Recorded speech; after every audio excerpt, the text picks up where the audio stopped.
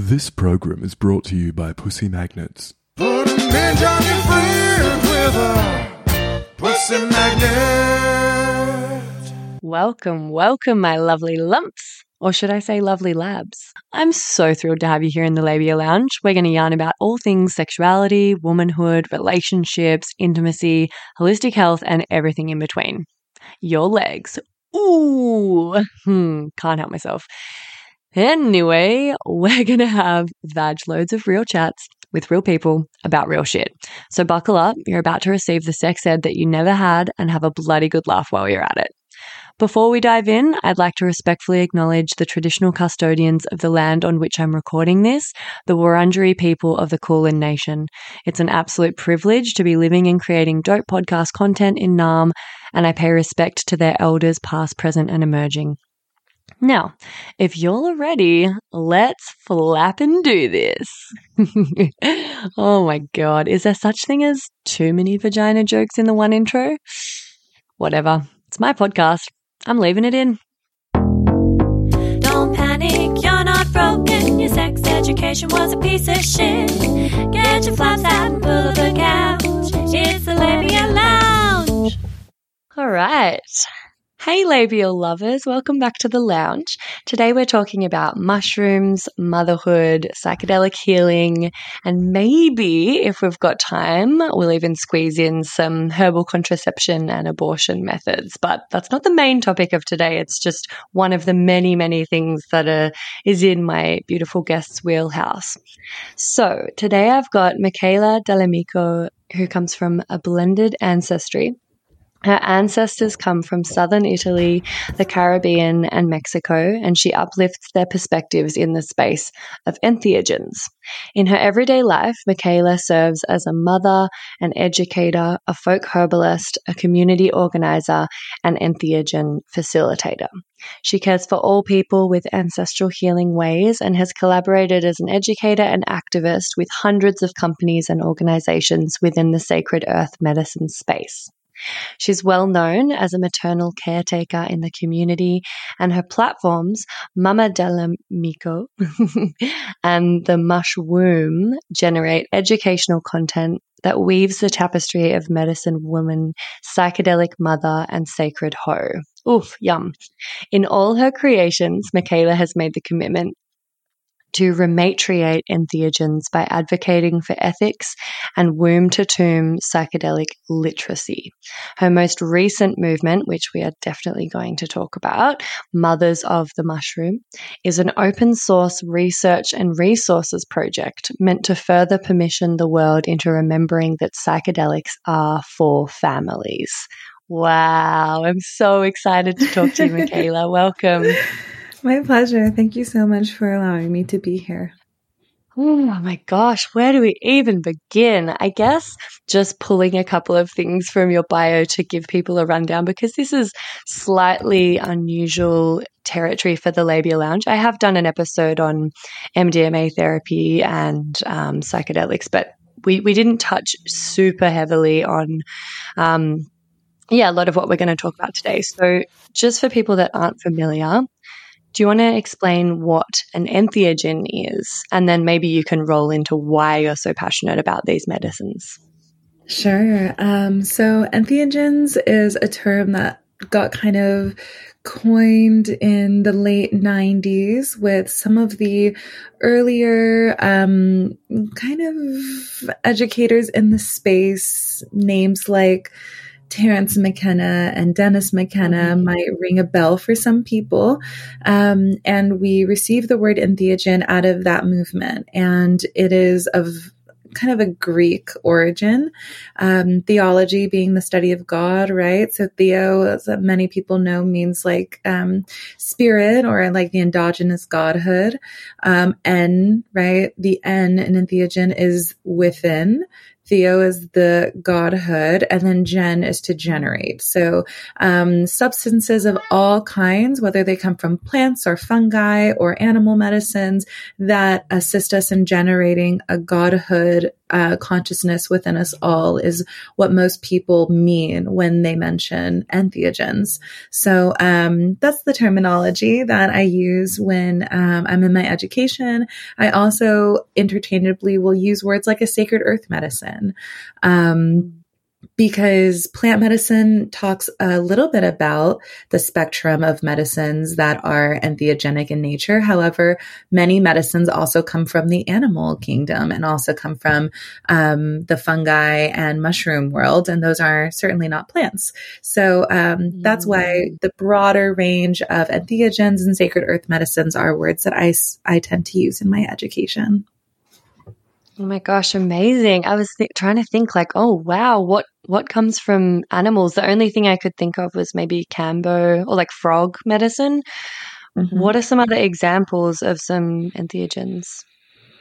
So entheogens that I primarily work with, I primarily work with mushroom, but I would absolutely consider cannabis an entheogen in its own respect. MDMA for me has entheogenic properties as well. I have a loving relationship with Madre Ayahuasca. I really care very deeply as well for, I love working with DMT. I also have a relationship too with tobacco, and I would love to make the claim perhaps that, you know, there isn't like a hierarchy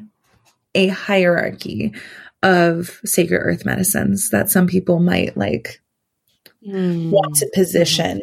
You know what I mean? It's like ayahuasca and DMT all the way at the top, and then like the humble chamomile here at the bottom. You know what I mean? I have learned that in my folk herbalism practice that like every single element of nature, animal, plant, fungi relative, tree relatives, have like an endogenous godhood and spirit within them that can teach us. So I would love to just offer that as a possibility to your listeners to imagine what, you know, a sacred rose, you know, the teachings of a rose might give to us as far as blossoming and sensuality and sweetness and the presence that they bring. And also, you know, these other helpful medicines like working with water, you know, and like the medicine that is as well. So some of the entheogens that I work with, and also want to expand the definition to include all sentient life on Earth. Damn. All right. So beautiful. So when did you kind of begin your relationship with entheogens, you know, herbalism? It sounds like it's something that's come from your ancestry and that has always been a part of your life in some shape or form. But what kind of brought up enough passion to follow this as your kind of career? Yeah. Yeah, my work in the world was certainly paved by my ancestry, 100%. I am on my mother's side of the family. We come from folk herbalists. So their rural and remote hometown in southern Italy was about 2 hours away from an allopathic hospital. And so most of their knowledge of healing had to come from what was passed down and what was around. So most of the babies were born, you know, right there in the home.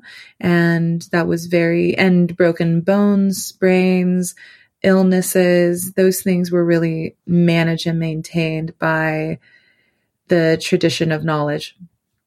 And so I'm very grateful to have been raised also in a household that was that way.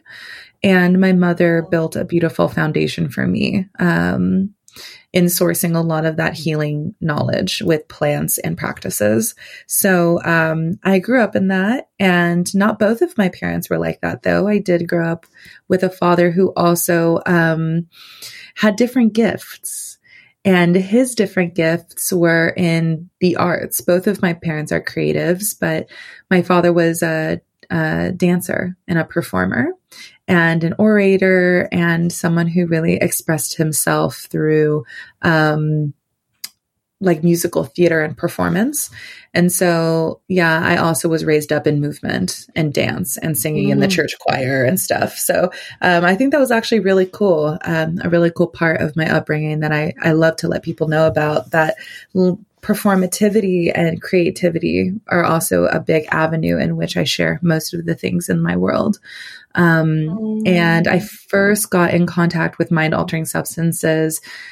I mean, my parents were heavy drinkers. So, I mean, I think I started experimenting with alcohol like at a pretty young age, 12, 13, just discovering tobacco, discovering cigarettes, things like that. And then, very poignantly changed my mind with cannabis for the first time. I smoked when I was 12, and I found actually MDMA shortly after that. So cannabis came first. MDMA came when I was 13. I navigated those altered states of consciousness. I actually became addicted to opiates at 13 and 14.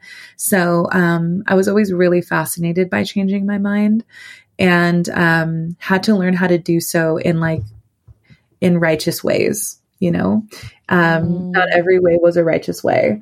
And I needed to also learn harm reduction and educate myself too.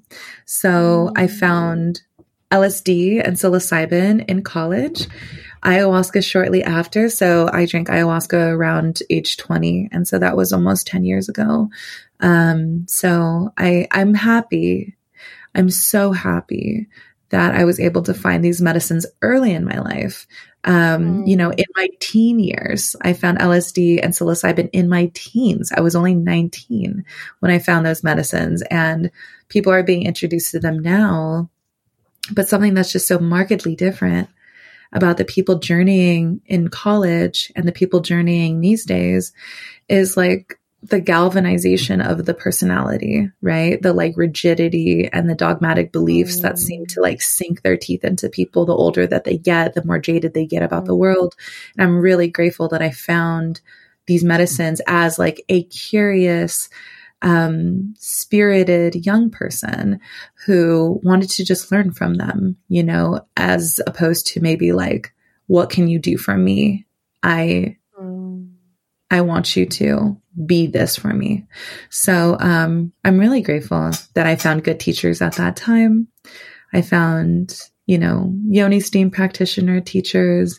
I found powerful women to help guide me.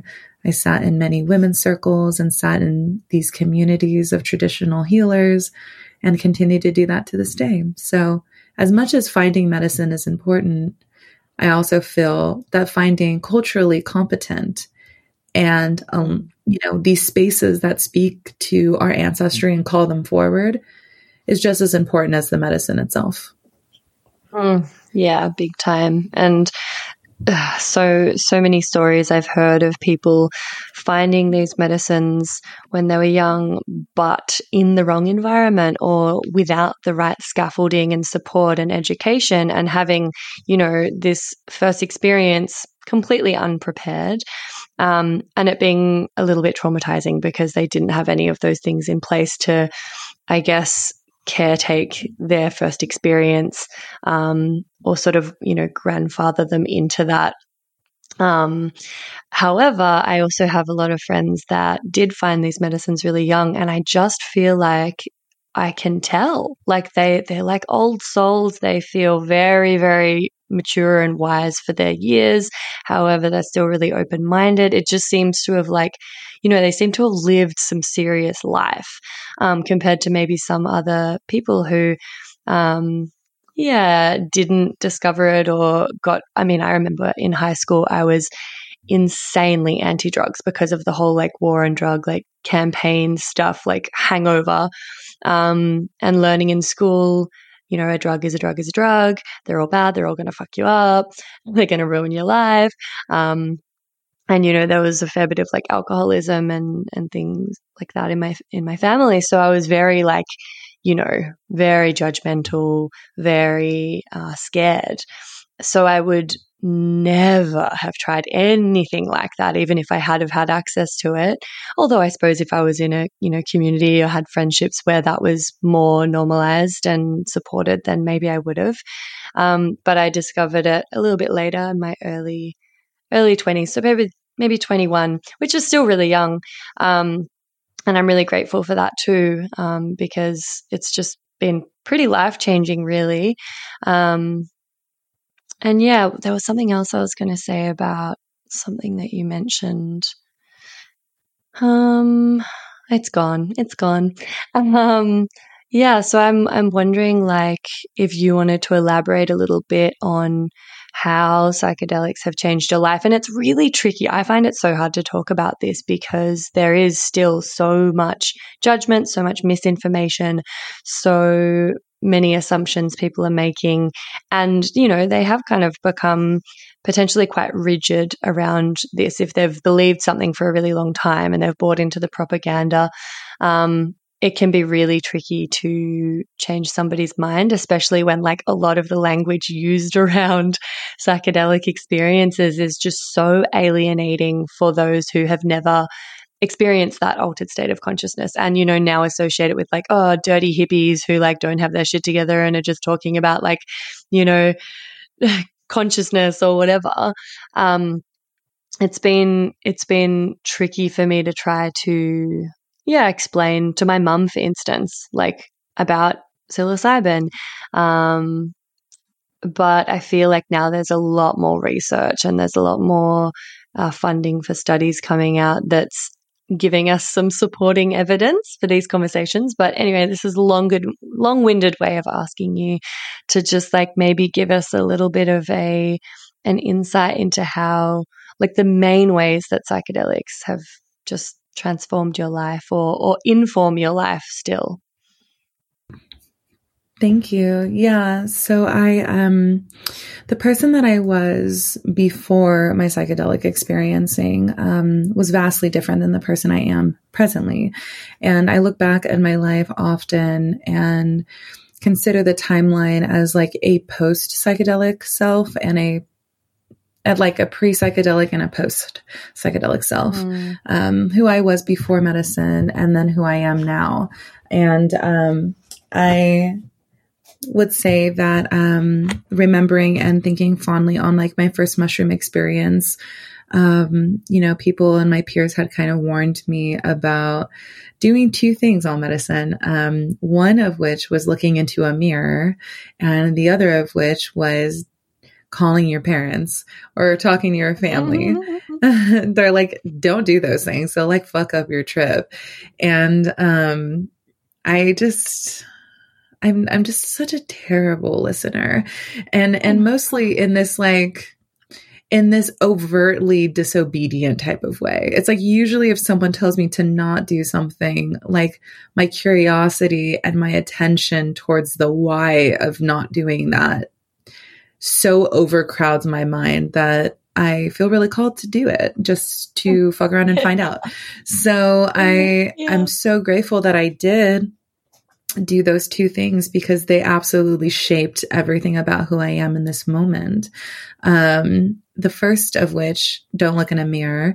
I like received kind of my first assignment from Mushroom and like my first really clear teaching around what the nature of my life was and like who I've always been and like will continue to be, which is that I'm an artist. The medicine was really clear about that. It was like, you're an artist. That's why you don't think this same exact way as everybody else. You feel very like out, of the norm. Like you're like a wild creative that requires creativity in order to function properly.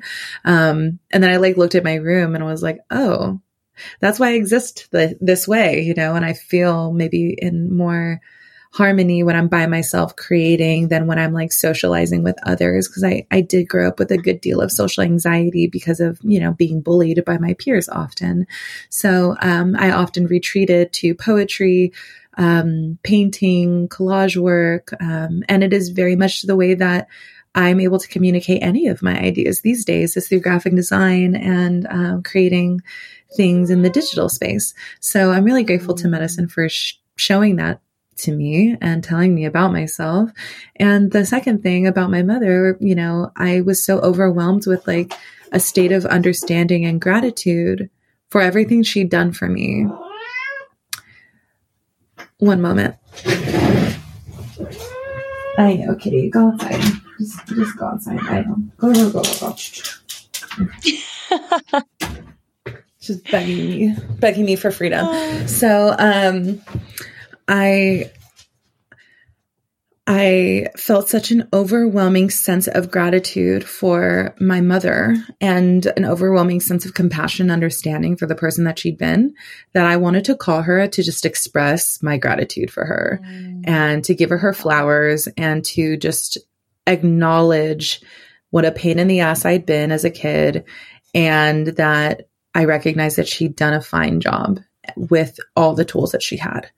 And so that was one of the loveliest conversations I ever had with my parent. And that's not to say that things just immediately got better after that, but it's a conversation we both look fondly back at. And as the first olive branch in my relationship with healing my mother wound. So that was really meaningful. And so those two things, my relationship to myself as an artist and my relationship to my mother as someone who's a benevolent force, who's just trying to do the best that she can, is pretty much everything I do in my life these days. So, those two things, of course, and because of the conversation of, where we are, like your podcast as a sex positive, sex educator, full spectrum sex educator person, I also want to name that, I'm a survivor of sexual assault, and so many other people are.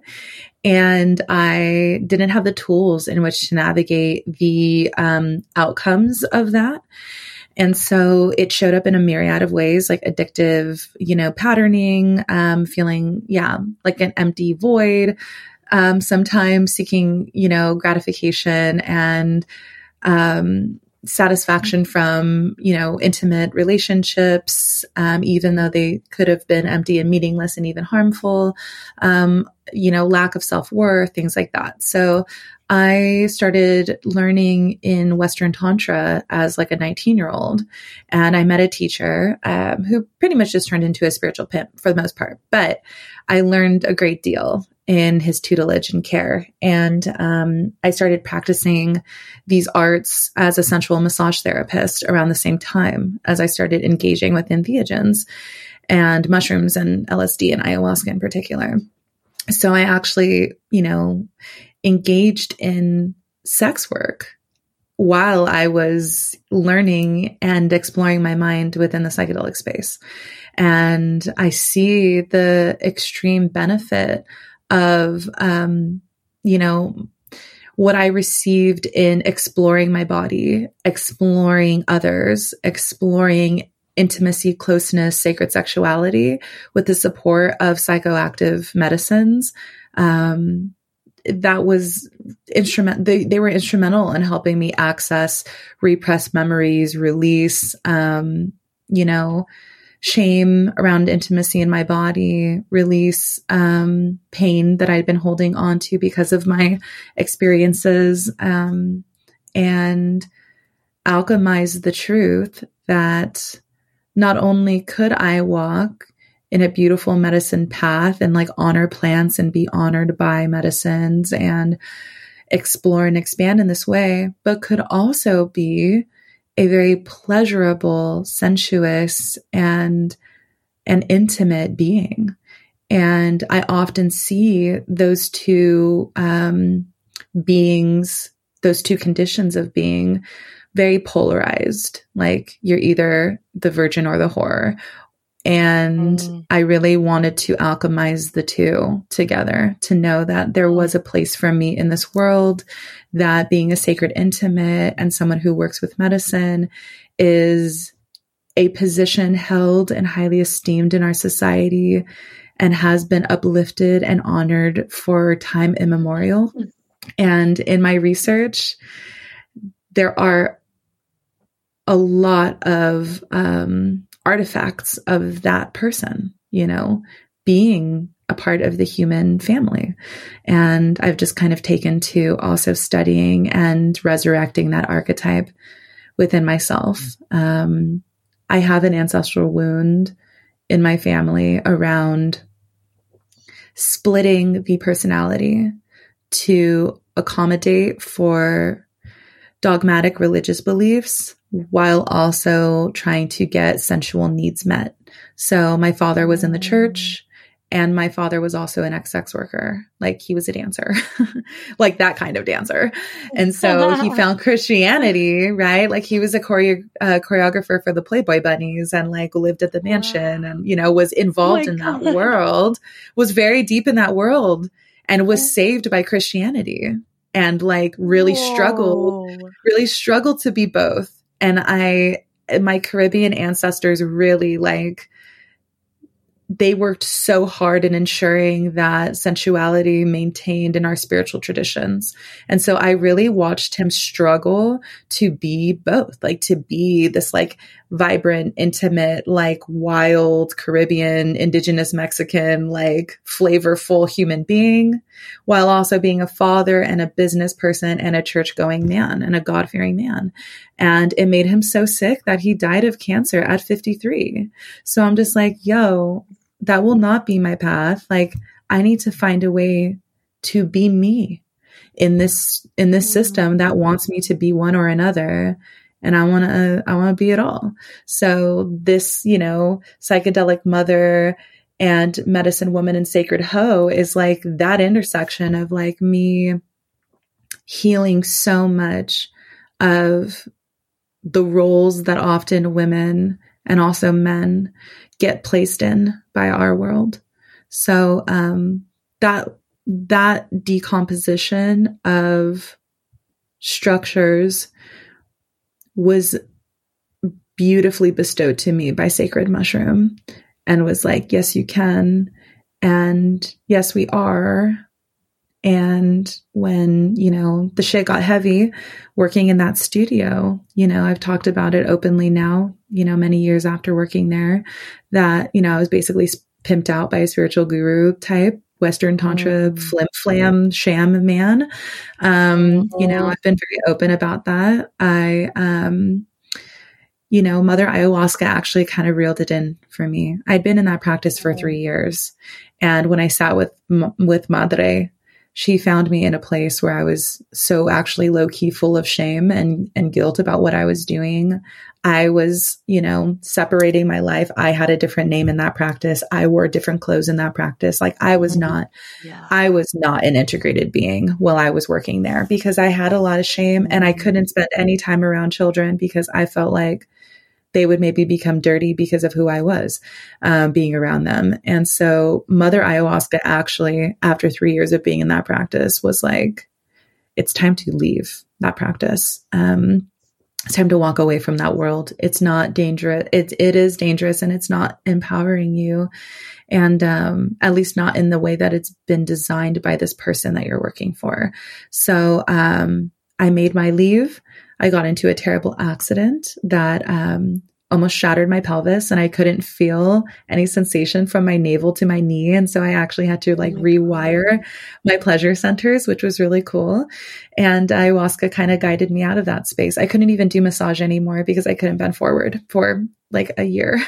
So I'm very grateful to Earth Medicine for its very impactful teachings. And what is so beautiful about that experience with ayahuasca is that there was a child present.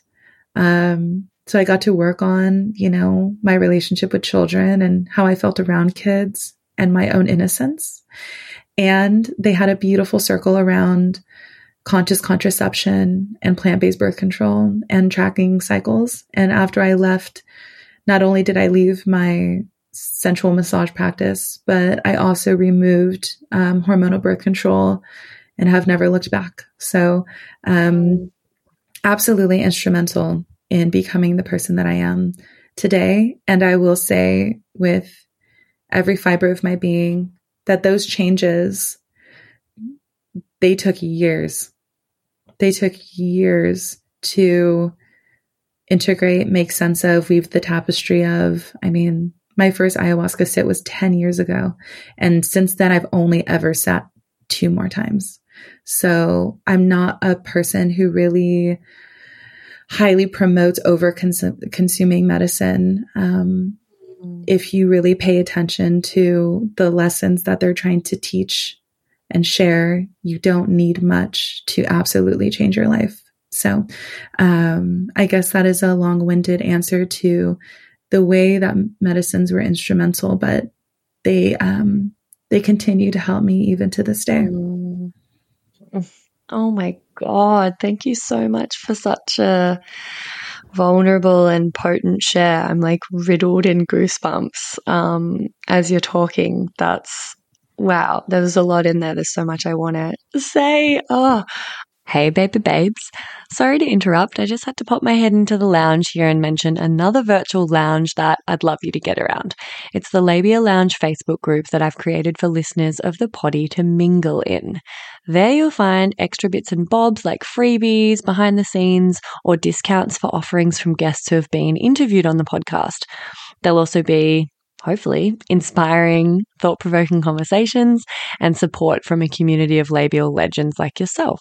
My vision for this is that it becomes a really supportive, educational and hilarious resource for you to have more access to me and a safe space to ask questions you can't ask anywhere else. So head over to the links in the show notes or look up the Labia Lounge group in Facebook and I'll see you in there. And now back to the episode. I think like that's so, just while it's in my head before I forget, it's so interesting that feeling of like, oh, while I'm doing this sex work, I can't be around children. I'm going to, the dirtiness will rub off on them. And there's that kind of shame. I was doing, so I do yoni massage and yoni mapping therapy. And I was at the time doing lingam massage and some tantric body work, like when I was first starting out on this sort of like sexual healing path while working as a childcare worker at a kindergarten. And I used to be really scared that the parents were going to find out because like I didn't feel as though it was wrong, but there was this really interesting kind of sort of double life personality split thing going on that you kind of described, not as extreme, but like, yeah, I totally grappled with how to integrate those two parts of me. And, it was actually really cool because I ended up nannying for a few families in really progressive areas who were super open to hearing about what I did. And they weren't like, get away from my children. But yeah, as I've done it over the years more and more and kind of stepped into that as a professional career, I think I've really integrated a lot of the latent shame that I hadn't fully let go of when I was first delving into that work. So yeah, super interesting. Oh my gosh, I can't imagine how completely torn apart your dad would have been, like trying to, live with both of those like realities and expressions of himself. Oh my gosh, just so horrific that we even have to, we feel like we have to make a choice between them. Hey, so I'm just really grateful that you're doing this work and you're showing that like you can be a mother and you can also be fucking sexy and sensual and you can also, enjoy pleasure and altered states of consciousness. And yeah, it's so important. But before I forget, I want to direct people to an episode that I have, actually a couple of episodes around something that you brought up. It just sparked my memory of these episodes I did on the spiritual community, like underbelly, that is getting talked about more and more now. But I had a guest, Mangala Holland, and also another guest, Bonnie Bliss, who I've done a couple of different episodes on these sorts of things where, like, these women were in tantric ashrams / sex cults. And it's just, when you're talking about this tantric guru that basically pimped you out, I was like, oh my God, another. So yeah, I mean, I'm not like saying that entire industry is fucked, obviously, like that's where I started my work with sexuality, but I've gone pretty far away from that origin now because there is a lot of gray area and a lot of shady shit going on. So if anyone's interested or curious, go check out those episodes. One's called The Underbelly of the Spiritual Community. I think the other one's called Clit-gasms Aren't the Devil. Because as you might know, in the tantric community, sometimes they talk about clitoral orgasms being at the bottom of the hierarchy and being very naughty. Anyway, let's do the segment Get Pregnant and Die. Don't have sex. because you will get pregnant and die. Don't have sex in the missionary position. Don't have sex standing up. Just don't do it. Promise? I'd love to hear an anecdote from you about your sex education when you were younger. Oh my goodness, that's so great. So, the Miracle of Life movie. I think we all watched it. I'm not sure if it's as prolific in in Australia, but in Catholic school, it's funny because it's like the way that everything is framed is like that procreative activity is like the only thing that matters for women. And so I remember being in like 8th grade health class, and we watched this movie called The Miracle of Life. And essentially it like showed a man and a woman, and they went on a date, and then she was pregnant, and then like this baby just came out of her. And there's just like these massive gaps. Like I learned sex ed in Catholic school. Oof. Bummer. Oof. Such a bummer. And there was more questions than answers, obviously. And yeah. And then I was actually kicked out of that school like the next week. So it was like a very clear, yeah, there's a lot missing here. And it was really interesting because like they talked about virginity and the hymen and things like that. And mine had already been like popped or whatever. So there was just all of this shit that just didn't like apply to me. And like, there was no room to really ask questions. And like, I was just astonished at like, so the whole point of sex is to have a kid. That is the way it's framed. So, yeah, that was my get pregnant and die. It's pretty much like their perspective was like get pregnant and live, you know, it's like the only, thing that's worth living for is to just pump out a bunch of babies. This is your purpose. At least yeah. That is the point of you being alive, is to be a baby machine.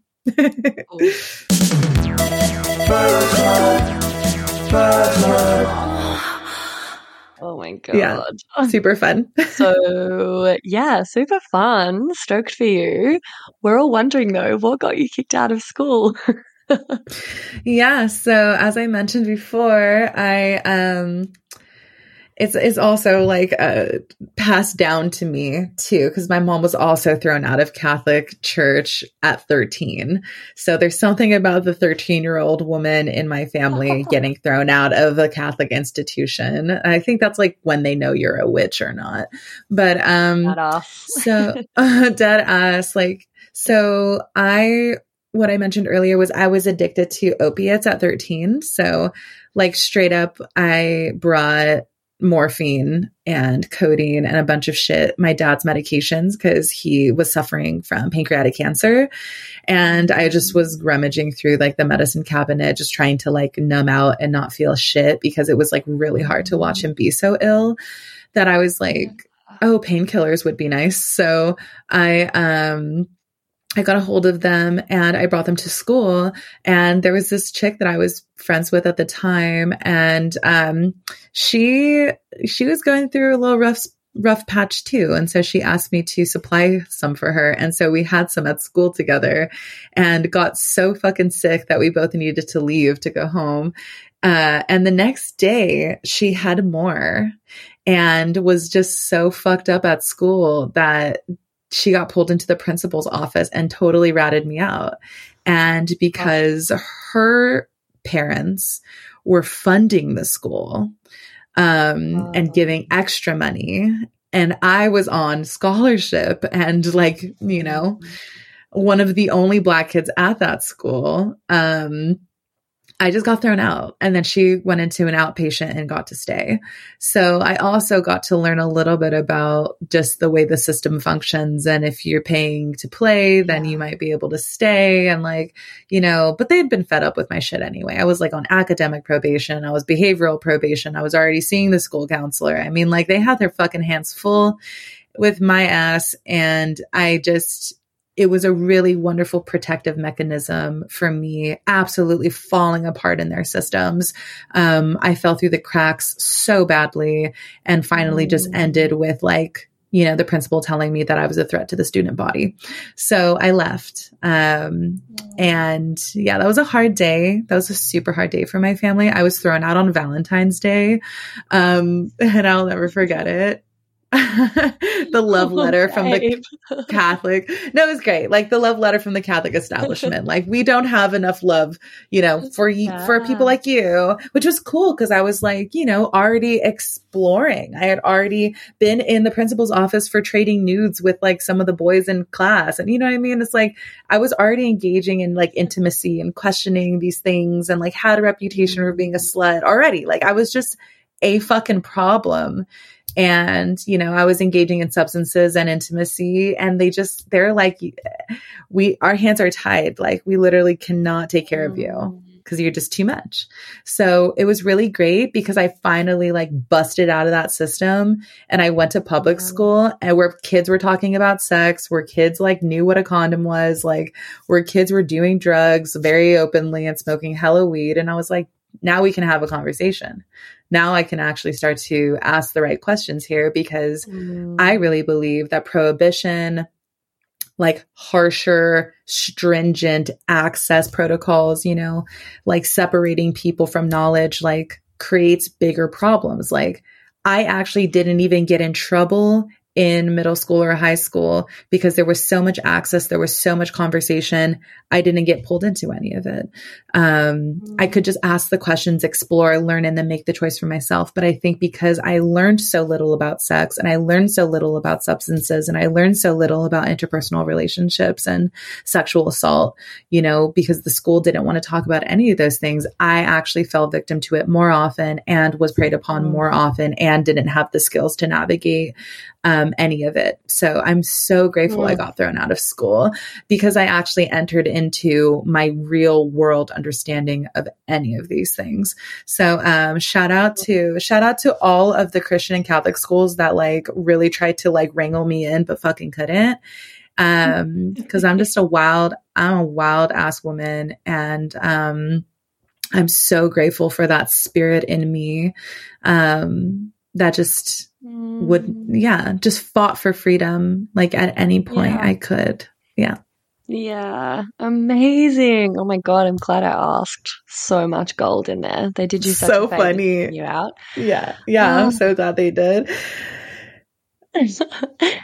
So I'd love to chat about how psilocybin mushrooms can enhance the parenting journey, and I guess for ourselves, but also just help us be like better parents to our kids. I would love to hear just something I pulled from your bio that I was like, oh, that's a fucking sentence. Let's just unpack that. I'd love you to explain for us what you mean by rematriate entheogens by advocating for ethics and womb-to-tomb psychedelic literacy. Absolutely. So, okay. Jumping from, my adolescent life into becoming a mother, and like the person in between, the sensual being that existed, that was born out of all of those experiences. You know, I think a big question that people ask, and it's what we're working on with the Mothers of the Mushroom Project really is working out the kinks of the answer to this question, is like, you know, are mushrooms safe? And how safe are they in like pregnancy, breastfeeding, and postpartum?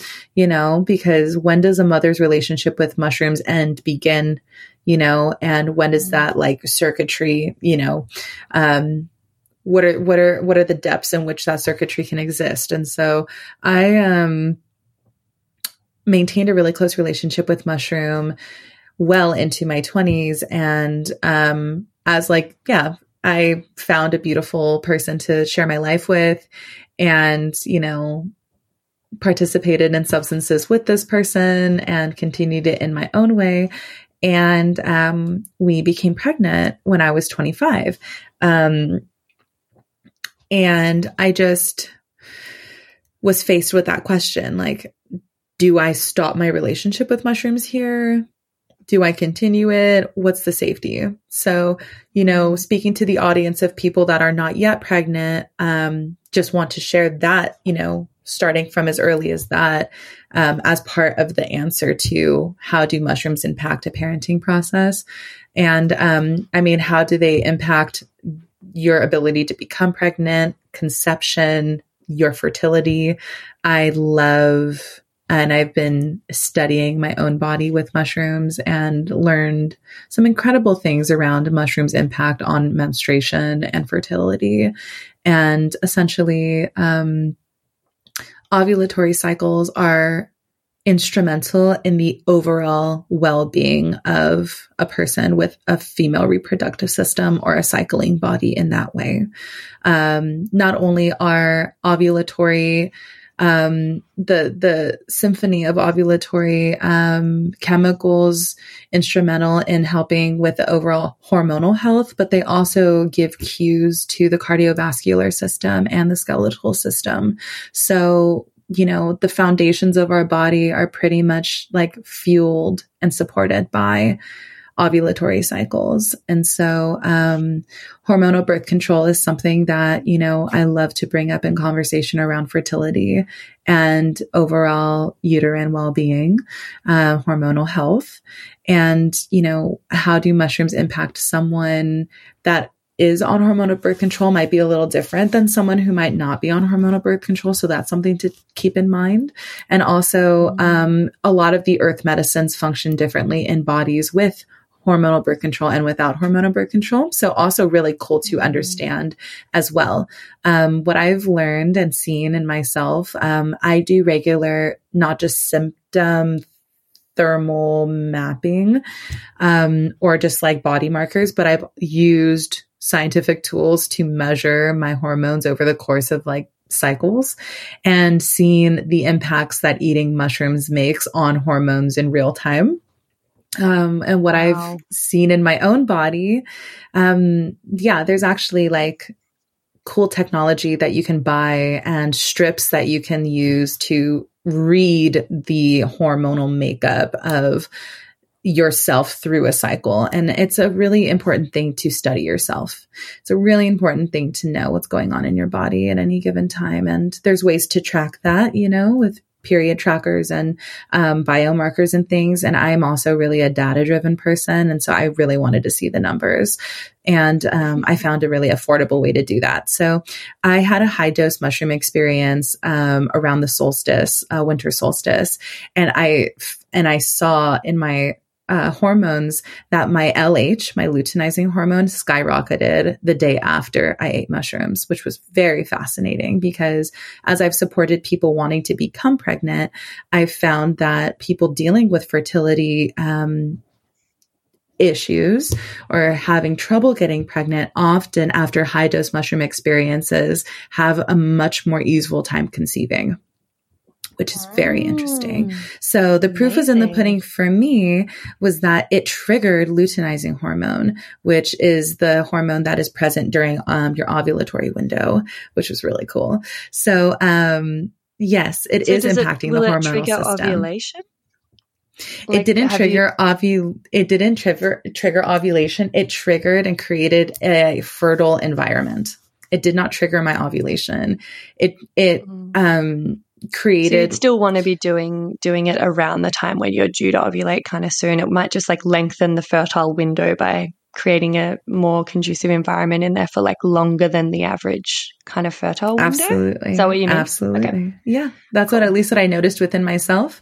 I peaked luteinizing hormone twice in that cycle, which doesn't mean I ovulated twice because you don't usually ovulate twice in a single cycle, but I had peak fertility more than once, according to the numbers, which was very cool. So that is anecdotal, but is something that I've been able to read in myself, which is very cool. Excuse this quick interruption.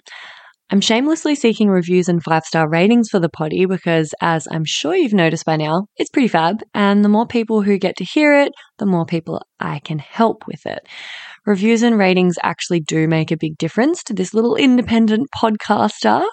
And it's really easy to just quickly show your support by taking that simple act of either leaving 5 stars for the show on Spotify, or even better, writing a written review and leaving 5 stars over on Apple Podcasts. Or if you're a real overachiever, you can do them both. That would be mad. If you're writing a review, though, just be sure to use G-rated words, because despite the fact that this is a podcast about sexuality, words like sex can be censored and your review won't make it through the gates. Lame. Anyway, I would personally recommend doing that right now while you remember, just to get on top of it and let me know you're with me on this journey. Thanks, gang. Enjoy the rest of the epi. Moving into, regulating like menstrual cycles and like feeling very supported in that, we know that psilocybin is affecting hormones. And so a lot of people are noticing support with things like PMS because of the way that serotonin impacts hormones, and a sharp decrease in serotonin premenstrual can also be tied to things like irritability, bloating, headaches, all the things you get in PMS. And what's so cool about psilocybin is that to the body, it almost looks exactly the same as serotonin. They fit in like the same space in your body. So if we were to invite something that mimics or like copies what serotonin might be like and how it might function in the body, then we can give the body something that it is depleted in, and then that will reduce like PMS symptoms. So it's a really special thing for people to have bioavailable serotonin and running through the body, and see how people exist in that space of having just enough, if not more than enough serotonin or serotonin looking things in the body. It does incredible things. So, once pregnancy occurs, then mushrooms supporting mothers in pregnancy at the birth state and postpartum and in extended breastfeeding experiences is what Mothers of the Mushroom is studying presently. So the question of safety, like how are the kids of mothers that ate mushrooms in pregnancy? Are they alive? Well, yes, they are, which is wonderful. And so if we're talking about safety, if death is a toxic endpoint, then psilocybin is pretty safe for gestating mothers, which is awesome to be able to know and say. We only have a sample size of 350, but I mean, it's still enough to kind of look at. So, I get into that story of like eating mushrooms while pregnant and, during postpartum and breastfeeding pretty deeply in a lot of my work, and so happy to always share that story. And I really want to get to, the benefits that it brings to us as mothers and parents and family members. And not only what are the benefits of the parents, but what are the benefits to the children, because children are also benefiting from parents that are better regulated. And that's kind of the point. That's kind of the point of this, is not like we're just trying to be better for ourselves, but most of the people enter these spaces because they really want to show up well for their kids. And I'm grateful that that is the impetus for most people journeying with mushrooms as a parent. As you mentioned, your indoctrination into the war on drugs really is a shared experience and colors so many people's worldviews around parents dosing. And so we are actively pushing up against these preconceived cultural notions and models of like the crack mom, right? It's fucked up that became a cultural trope, and it's really disgusting that the war on drugs was like a concerted effort by the United States government and many governments of the world to like further push marginalized people into more marginalization and like initiate mass incarceration for things that that happened by design, flooding the streets with crack cocaine on purpose to dismantle whole communities is pretty much what the drug war was set out to do. So, you know, we are pushing up against a lot of cultural conditioning that people have around mothers enjoying and journeying with altered states of consciousness. So, it's beautiful to see that even the microdosing mom as like a trope, as a cultural, like, you know, I guess like a little cookie cutter, like role that they want to put the moms in, like, oh, look at the microdosing mom. It's like the new wine mom. You're like, yeah, I can totally get that. They're just chilling out after, you know, a long day, and they're still participating in their motherly duties, and they're just chilling out, you know, like a glass of wine. Like that's kind of the perspective that people like to have around parents and mothers that eat mushrooms. But what we've learned in the research is that there is such a wider range of mushroom experiences that mothers are having, up to like 6 grams or more. So a large percentage of mothers are having way more than microdoses and are journeying like in a way different capacity than people ever thought.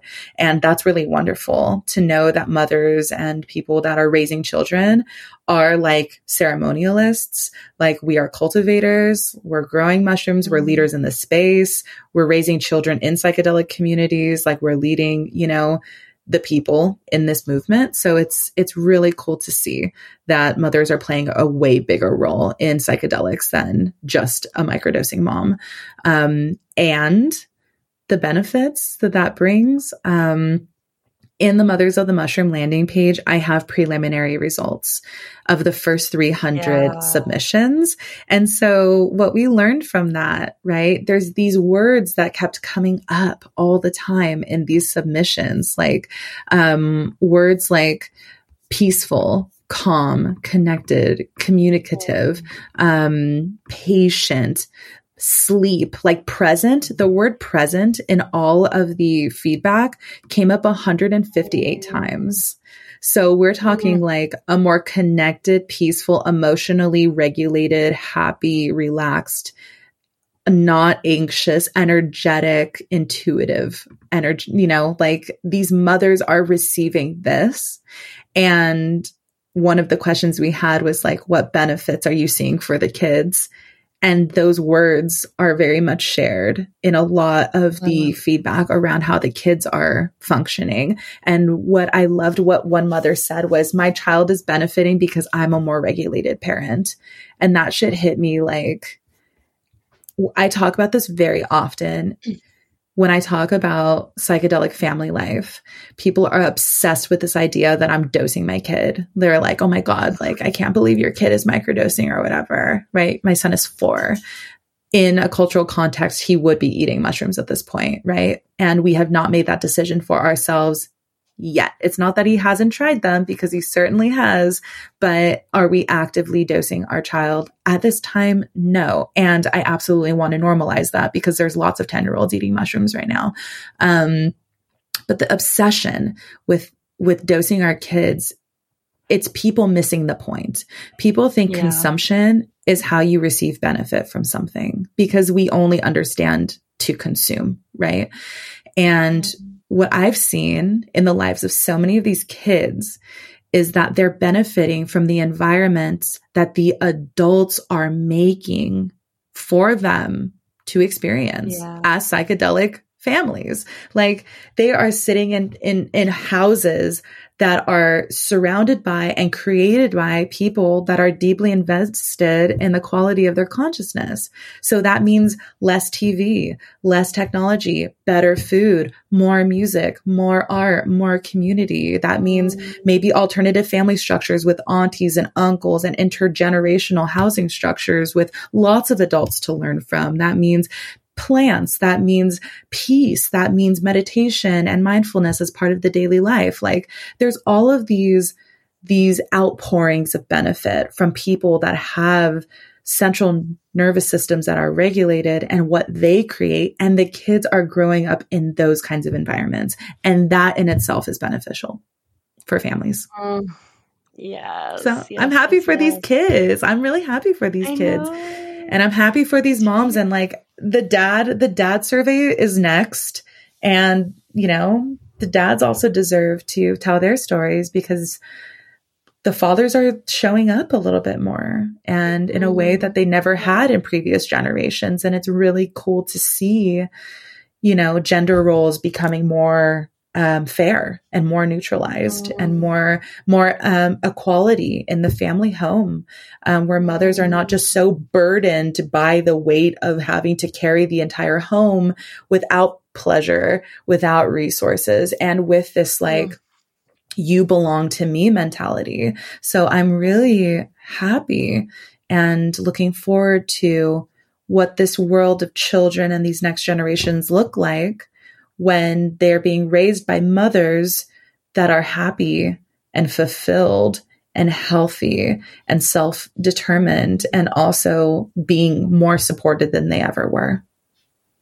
Yeah, amazing. And it's just so obvious to me when, like, because I worked in childcare for years, from 0 to 4 or 5 years old was my kind of age group at the childcare center in the kindergarten, and it was very very obvious how sensitive and how affected these kids were by their parents' emotional state. And, you know, even when they're babies, like when the parents were dropping them off, you know, was one of the most obvious times that you would see this. And if the parent was really emotional or anxious or feeling really stressed and not great about, like, maybe they're feeling guilty or, you know, they were kind of worried about the drop off, worried about leaving their child, that child would absolutely scream and cry the center down. And, you know, the distress from the mother would just kind of be reflected in the child, and it would just be this vicious cycle. And I would often just be like, can you please just leave? Like, you just got to do the drop off, hand them over, get the fuck out of here because you're making it worse. I obviously didn't say those words, but, you know, and then as they got older in the kindergarten, like real anxieties were starting to come out. And, you know, I would meet the families and the parents, and I would see that the parents had a decent level of anxiety themselves, or they weren't able to be fully grounded or present. And what I noticed in the preliminary results of the Mothers of Mushroom study was like one of the, like the top 3, you know, most commonly cited benefits were relief from anxiety, feeling present, and feeling calm. And it's like, if you're in that space, you're in that emotional space, your kid is 1,000,000% going to benefit from that and reflect those emotional states. So yeah, it's so powerful what you're doing. I can't wait to see the study for dads. It's still open at the moment. Like, people can still contribute to the study at your website. Yes, absolutely. So we're at a really sweet number right now. We're at 340.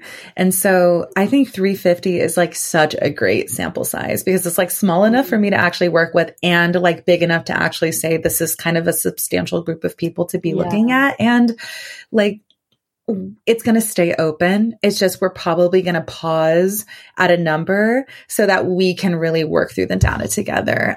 Because it's so many stories. And, so I highly encourage anyone listening, please share, you know, if you or a friend or anyone, you know, in your community ingested mushrooms in any amount during pregnancy, at the birth, postpartum, or, during your extended breastfeeding experience or beyond, just that whole gestational experience is what we're really interested in.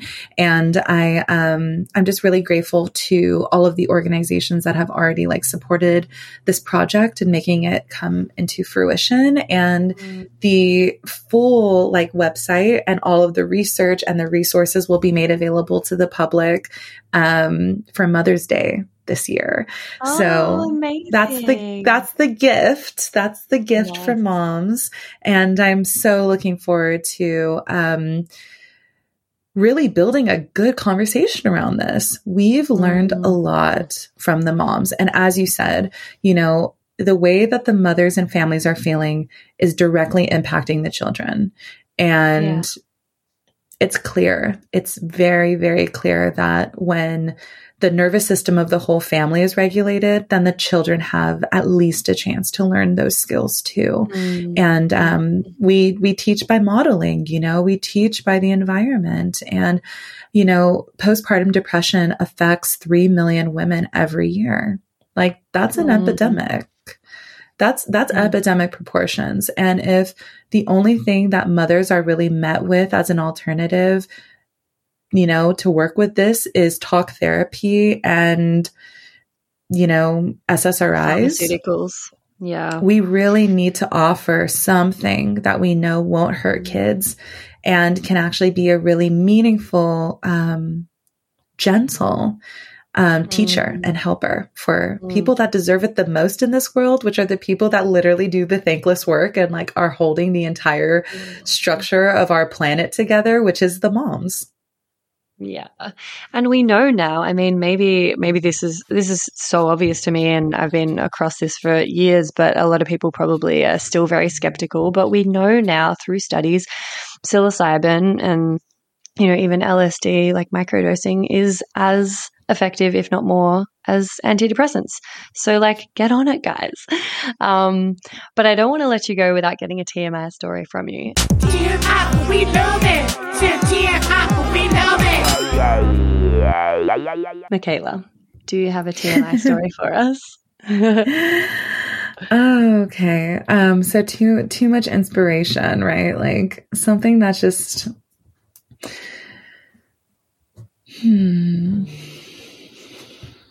Yeah, it's so interesting too, because it's like, it can relate to so many different like parts of my story. There's been a lot. There's been a lot of information. Well, okay. So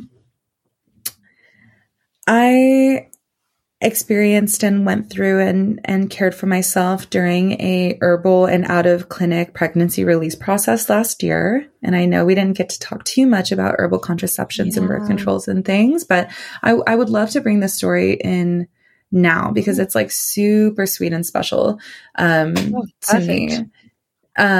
So actually it was during my third trimester, beginning my third trimester, I was 7 months. I started dealing with these kind of like irrational fears around like losing my child in pregnancy, or early in life. Right. So I was just dealing with this kind of like, oh my gosh, I'm so scared. And if something ever happened, I would be like devastated. So I talked to my midwives about it. I'd been creating a lot of birth art through my whole pregnancy because that's just like how I make sense of anything. And they were like, have you considered making some art around that or like exploring it? Right. And like working through these fears. And so I just was considering also, maybe the mushroom can also help me out with this because I don't know why I'm feeling this way. And so I sat with like my little coven. There's like 6 of us and we all journeyed on the autumnal equinox. And I ate 3 grams of mushrooms. We had tea. So drank 3 grams of mushrooms. My doula was there and my doula was like, she had a bit of an interesting epiphany and was like, we're going to have your baby right now. So just get in the tub and we're just going to do this thing right now. And I was like, what the fuck? I'm like 6 months pregnant, dude. I'm like almost 7 months pregnant. I don't think I'm ready. And so we went through the motions of it and nothing happened. And I was like, I mean, the water got cold, the energy shifted in the room and she's like, oh my God, I killed your baby. And I was like, on 3 grams of mushrooms, this was the very thing that I was afraid of as fuck.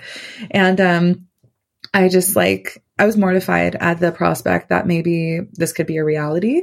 And so she over and over and over said like, oh my God, I'm so sorry. I'm so sorry. I'm so sorry. Like I killed your baby. And I was like, holy shit. I never told her that I was afraid of this.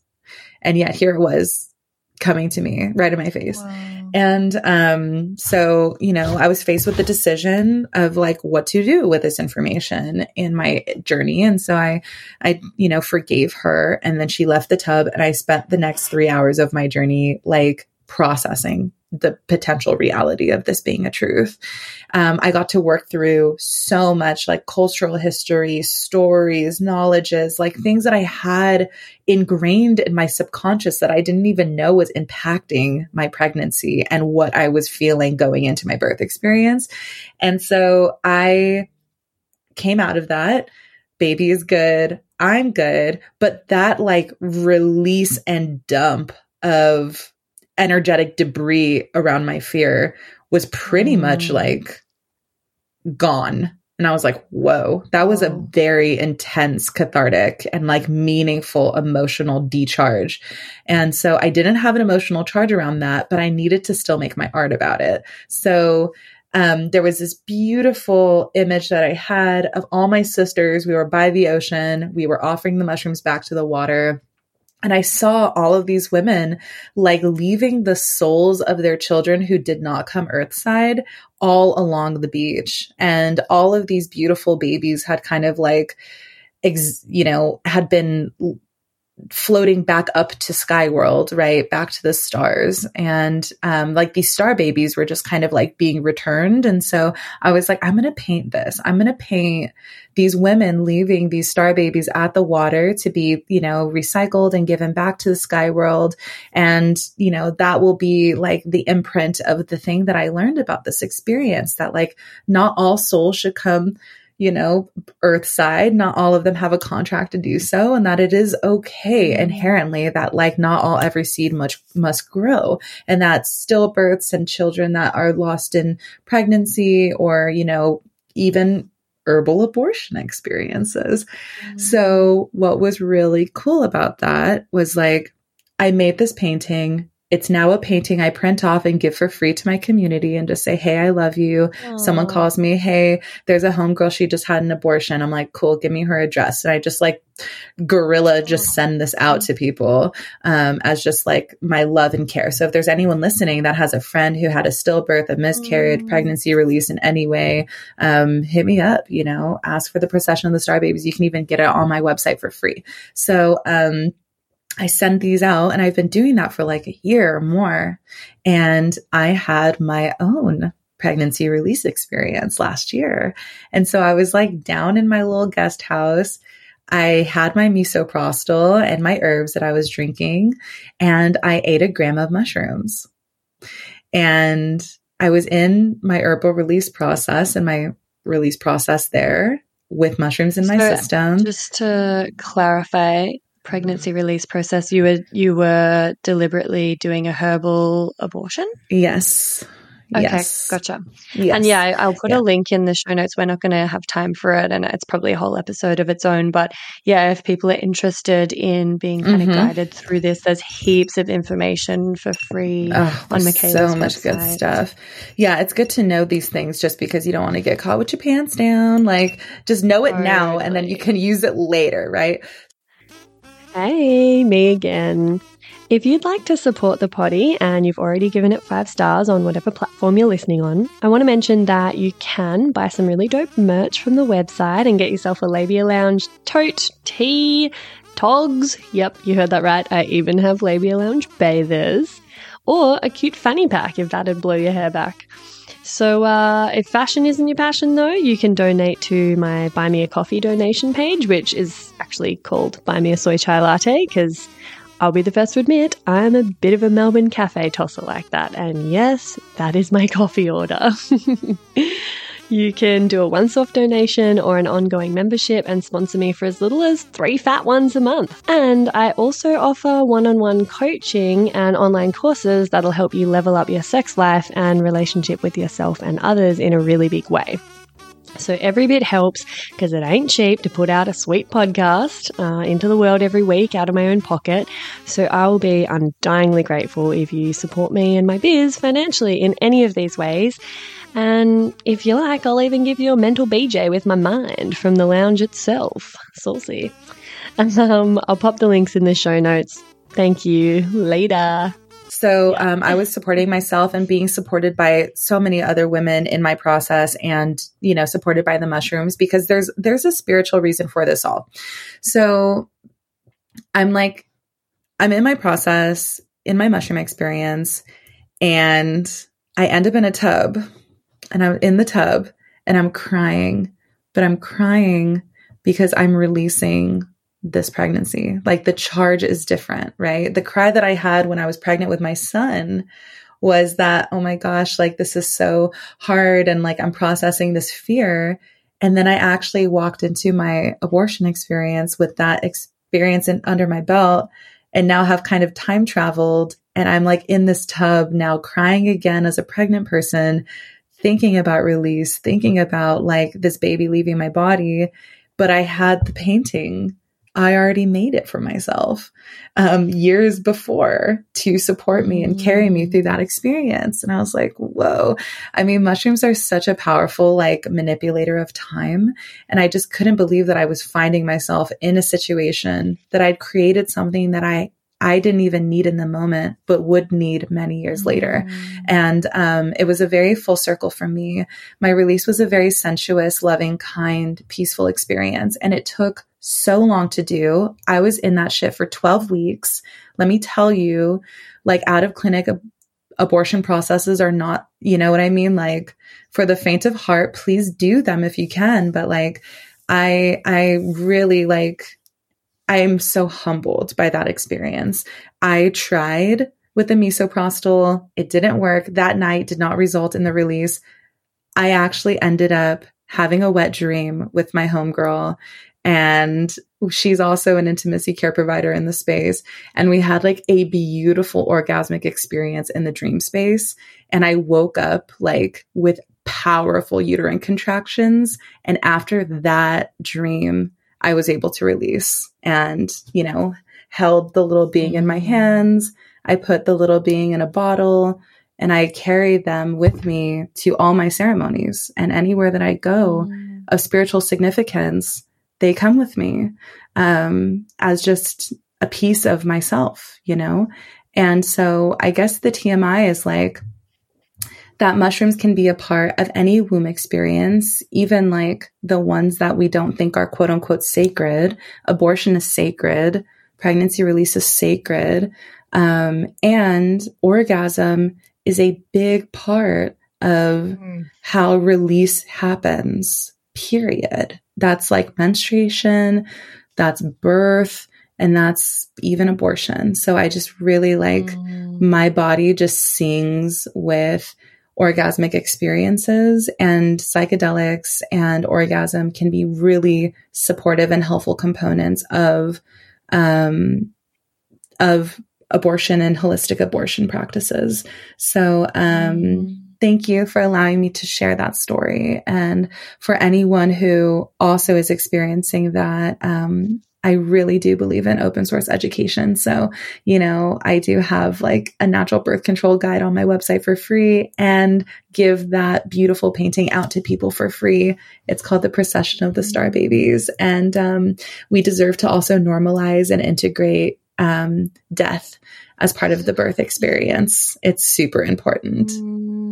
Yeah, that could be a podcast of its own, couldn't it? There's actually so many things I didn't get a chance to ask you around, healing sexual trauma, also like integrating our sensuality and sexuality, you know, with the help of psychedelics, and how that can enhance that whole, you know, that should be an episode. Maybe we'll have to jump back on and do an episode around sexuality and psychedelics. Oh, yeah, sex and psychedelics is so special and important to me. And there's literally a Sex and Psychedelics magazine. I'm getting my story published. The one I was pimped out by a white spiritual guru is getting published in Sex and Psychedelics magazine this year. They're doing like a shadow work, like BDSM, like sexual assault, a whole edition just on that kind of stuff. So, you know, Awesome.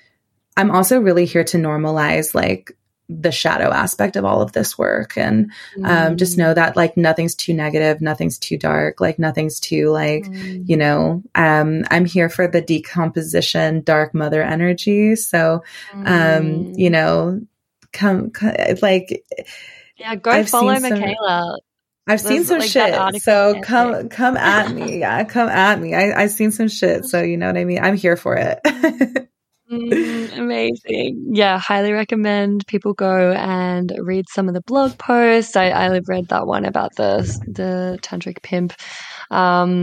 And yeah, also Instagram. I'll put all the links in the show notes, but yeah, just love your content. And we only covered like a small kind of tip of the iceberg stuff today in terms of things that you are really knowledgeable and passionate about. So everyone go check out Michaela's work. Thank you so much, Michaela, for being so generous with your time and your really personal sharing. It's been so valuable and I've loved talking to you. Jessica Matthew, thank you so much. And it's been a pleasure. And that's it, darling hearts. Thank you for stopping by the Labia Lounge. Your bum groove in the couch will be right where you left it, just waiting for you to sink back in for some more double L action next time. And in the meantime, if you'd be a dear and subscribe, share this episode, or leave a review on iTunes, then you can pat yourself on the snatch, because that, my dear, is a downright act of sex-positive feminist activism. And you'd be supporting my vision to educate, empower, demystify, and destigmatize with this here podcast. Also, I'm always open to feedback, topic ideas that you'd love to hear covered, or guest suggestions. So feel free to get in touch via my website at freyagraph.com or say hey over on Insta.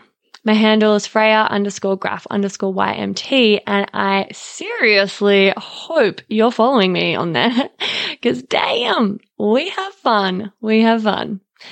Anyway, later labial legends. I'll see you next time.